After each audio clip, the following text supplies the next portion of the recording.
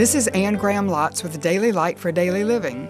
In Matthew 24, verses 38 to 39, Jesus pinpointed the root of wickedness in Noah's day as indifference to God. For in the days before the flood, people were eating and drinking, marrying and giving in marriage, and they knew nothing about what would happen until the flood came and took them all away. That's how it will be at the coming of the Son of Man. Nothing was really wrong with the activities described by Jesus, except God was left out of them. Much that's in our world today is not wicked in that it's criminal, it's wicked in that it's godless. Listen to me.